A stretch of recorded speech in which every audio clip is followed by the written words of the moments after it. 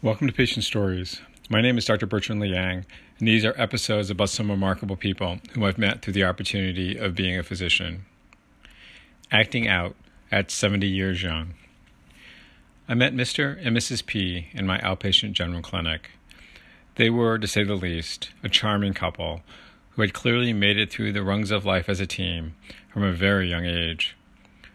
While they had been in the same kindergarten class those many years ago, they really recalled knowing each other in elementary school, since they were in many of the same classes. Mr. P told me he'd ride his bike the 2 streets over to see Mrs. P, and then they'd walk his bike over to the park, where they'd spent many an hour talking about various subjects, from school to family to the small town in which they lived. As they grew older, to use Mrs. P's term, they courted until they got through high school, after which Mr. P was awarded a scholarship to the local university, and Mrs. P, while desiring to go to college, instead went to work at one of the florists in town as the storefront receptionist. Over the ensuing 4 years, Mr. P completed his schooling and returned back to his hometown with a degree in accounting and began to look for a job. He and Mrs. P were still dating, albeit at a distance, and by this time she'd been promoted to the daytime manager of the store, and in fact she hired Mr. P as their new accountant, given that the business had expanded from 1 to 3 stores. Over the next 4 years, Mr. and Mrs. P worked as a team and grew that little floral business, buying out the original owner into 12 shops, all within the local small town in which they grew up, and became hometown entrepreneurs well known and established within the community. They then married, and their honeymoon was probably the first vacation that either one of them had had in that 4 initial years. After that, it was all about the store. And while they had retired when they were each 60, leaving the company to the son and daughter to run, they knew they'd always be needed for advice or help or even to watch the grandkids, who were now 4 and 6 years old. This was described to me in very happy detail by the couple, who were almost able to finish each other's sentences. It really was quite amazing. At about 65, Mrs. P began to develop a tremor in her left hand. Initially, it was very, very low in amplitude, which wasn't very bothersome. It was only at rest, and wasn't really aggravated by movement or any activity at all. She didn't see a doctor at first, thinking it was nothing but old age.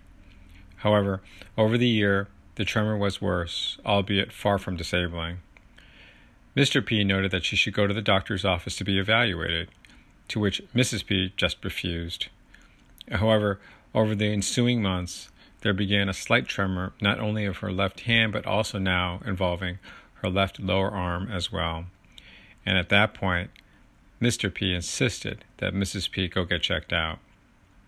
She went to her local doctor, who diagnosed her with Parkinson's disease, a neurodegenerative disorder which is associated with tremor, slow movements, stiffness, and later on, potentially balance problems. She was started on medications, and the tremor significantly decreased and was hardly, if at all, noticeable. Both Mrs. P and her husband were quite relieved and went back to playing with and spoiling their grandkids while their children ran the flower business. Things were well until about 4 months before seeing me. Mr. P, who noted he was a very heavy sleeper, was awoken twice, half off the bed, where his legs seemed to be pushed off and hanging over the side. He slept to the left of Mrs. P and noted that he had a bruise on his left thigh. Thinking he'd had a bad dream and fallen off the bed and not remember getting back in bed, he dismissed it as a fluke occurrence. However, about a week later, he was again awoken, this time feeling pain in his left arm, where again there was a bruise. He was totally in bed, did not recall falling out of bed or even getting up, with the only thing he could recall being the pain in his left arm and waking up. It was very strange, and when he queried his wife the next morning, she only noted that she was tired, but didn't recall anything about him moving about or falling out of bed. Given this story, I began to suspect this wasn't an issue with Mr. P, but rather Mrs. P. This is because patients who have Parkinson's disease can sometimes have an associated movement disorder in sleep called REM sleep disorder, which is a fascinating disease. During REM, or rapid eye movement sleep, we actively dream. During those dreams, we have images that come and go and actions which do the same, except we're asleep. In REM sleep, our brain knows to disconnect the muscles so that we don't act out our dreams while we sleep. In other parts of sleep, such as slow wave sleep, sometimes we do perform actions, such as walking or eating, called sleepwalking and sleep eating, respectively. The body isn't disconnected from the brain, so this can happen, unlike in REM sleep.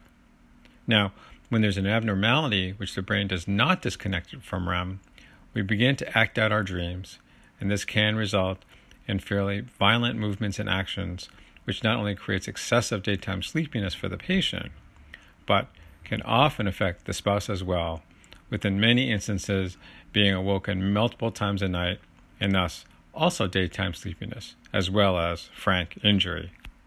It was this which I thought was going on with the patient and her spouse, which I relayed to both of them. Mrs. P seemed absolutely embarrassed at the situation, but Mr. P thought the issue was just laughable. "This is the way she gets back at me after all these years," he said jokingly. Mrs. P responded with a pouting look, which had a smile that came at the end. "I think we'll need to get a sleep study to assess this further," I noted to Mrs. P. "It's actually very easy, and it's only one night. It should let us know what is going on." It was Mrs. P's turn to laugh. "Good. Now I can get a good night's sleep without Mr. Hog the bed with his long legs." They both laughed, and we scheduled a sleep study for Mrs. P. Sure enough, Mrs. P's sleep study was abnormal. And during REM sleep, she was incredibly active, swinging her arms and kicking her legs, which abruptly stopped as she slipped out of that stage of sleep. She also showed some level of mild excessive wakefulness after these periods had completed, but that may have been just because she was so active during REM sleep. When Mrs. and Mr. P came back to clinic, we discussed this and noted that we'd need to monitor her a bit more closely for various nervous system issues due to the diagnosis of REM sleep disorder, to which the patient noted she really hadn't had any increased symptoms after being put on the medications for Parkinson's disease. I noted that we'd still need to follow her up closely, but that we could treat the REM sleep disorder with certain medications that virtually worked all of the time. Relieved, Mrs. P asked whether she'd be more awake during the day, which I told her I thought she would. "I should be too, if you're not boxing like Rocky Marciano once you hit the sack," joked Mr. P. Mrs. P turned to me and noted, "But I can still hit him at night, just if I want to when I'm not asleep, right?" I demurred on any acknowledgement that they needed my approval for anything. Mrs. P then noted, "At my age, we're allowed a little latitude on acting out, don't you think?" And she winked at me. Thank you very much for joining me for Patient Stories. Be happy, be healthy, and find peace.